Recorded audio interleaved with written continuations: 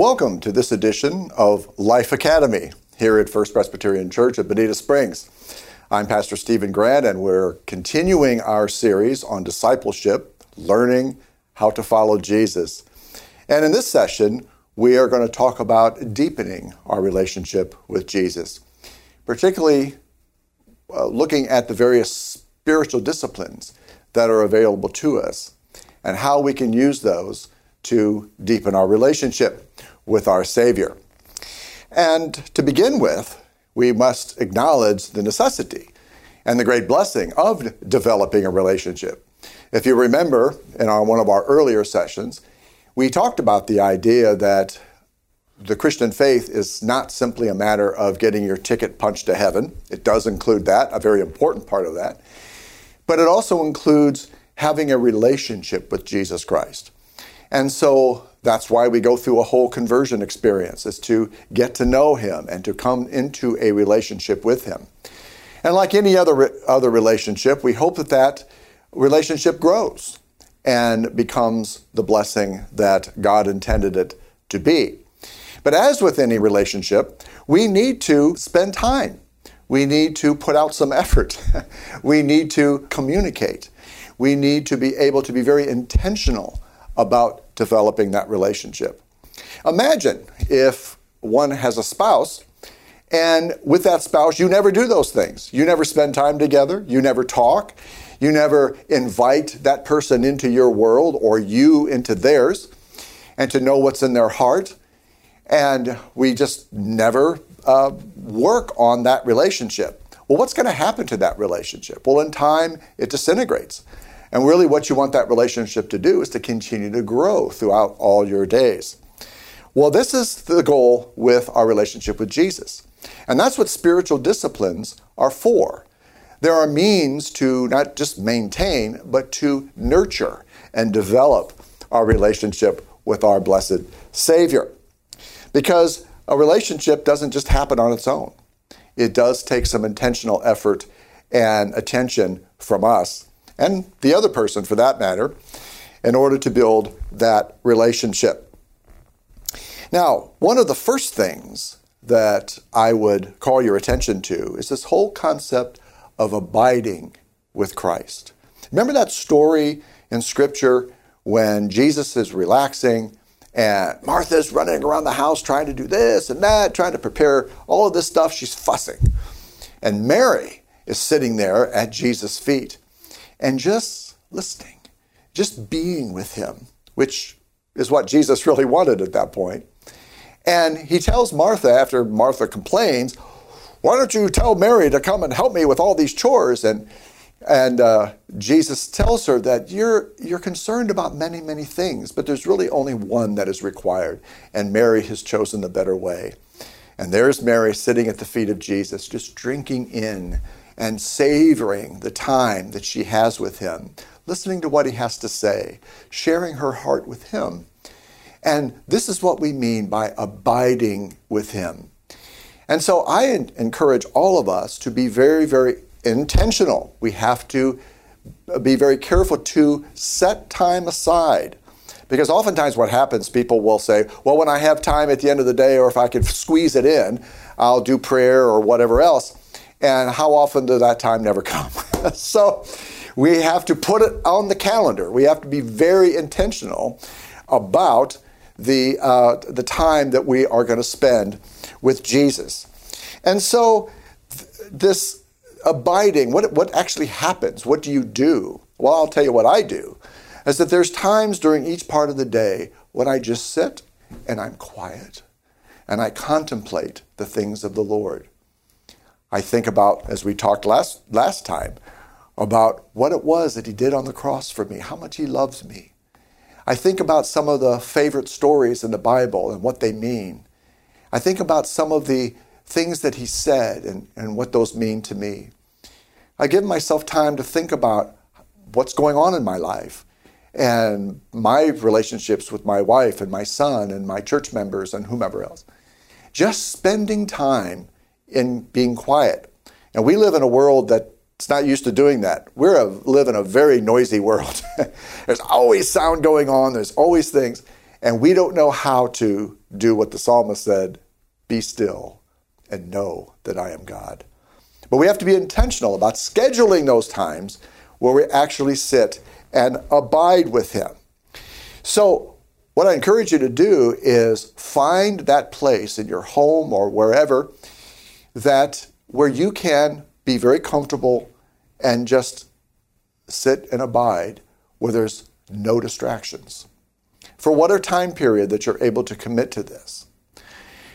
And then, as you do this, understand that all of these spiritual disciplines that we're going to be talking about are not to be thought of as something obligatory.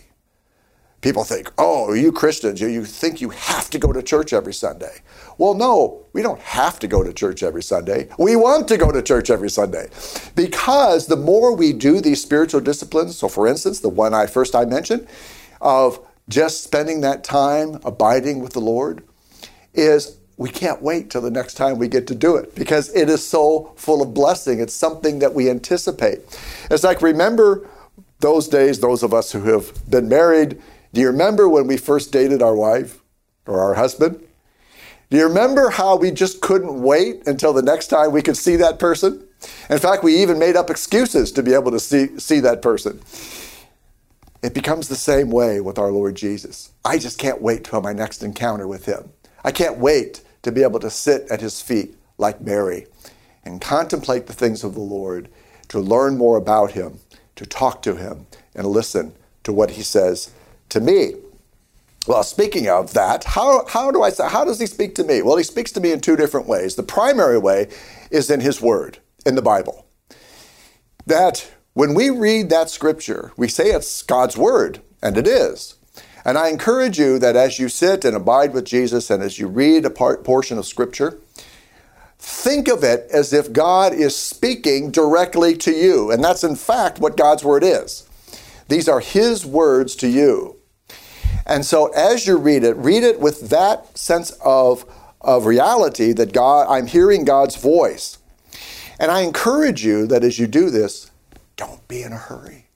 You don't have to read big sections of scripture. Read a smaller portion, but read it with understanding. Don't be in a hurry to get through a lot of material. Ask questions of the text. Why did he say it this way? What does this word mean? Why did he think it was necessary to mention this part of the story?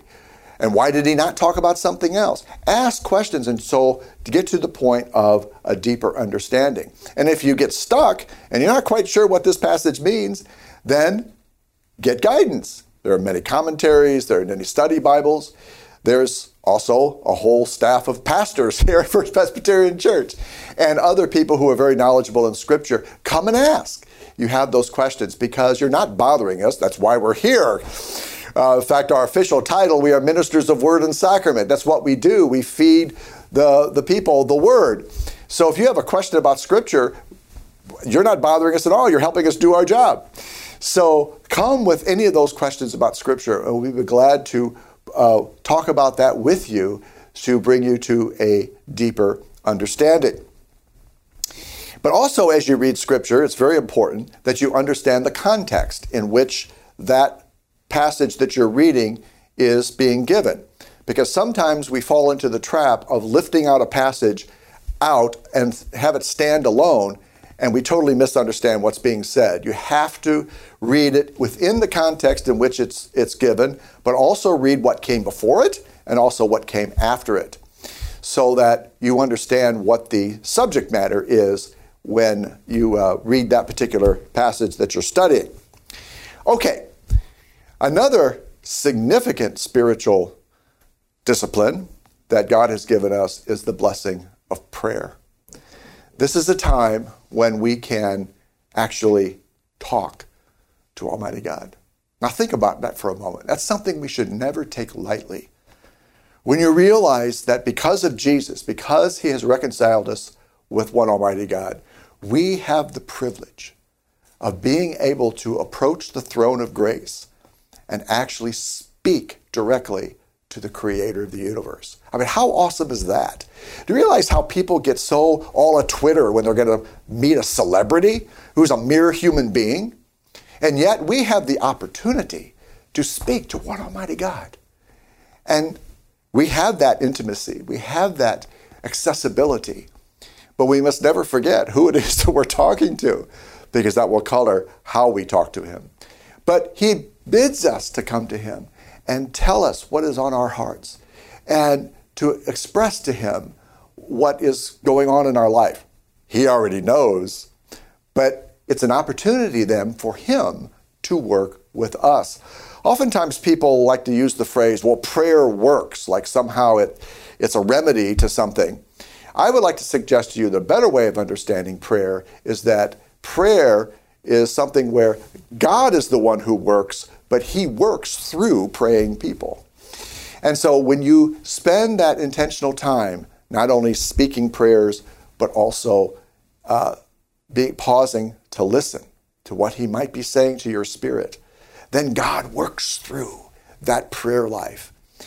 And not only does our relationship deepen, but then the effects of that prayer as we go out into the world, we are equipped to deal with whatever it is that we deal with. Now, some people feel uncomfortable with prayer, especially praying out loud. And I would suggest to you that don't put burdens on yourselves. You don't have to pray like other people. You don't have to pray like the pastors or another person who can be very eloquent.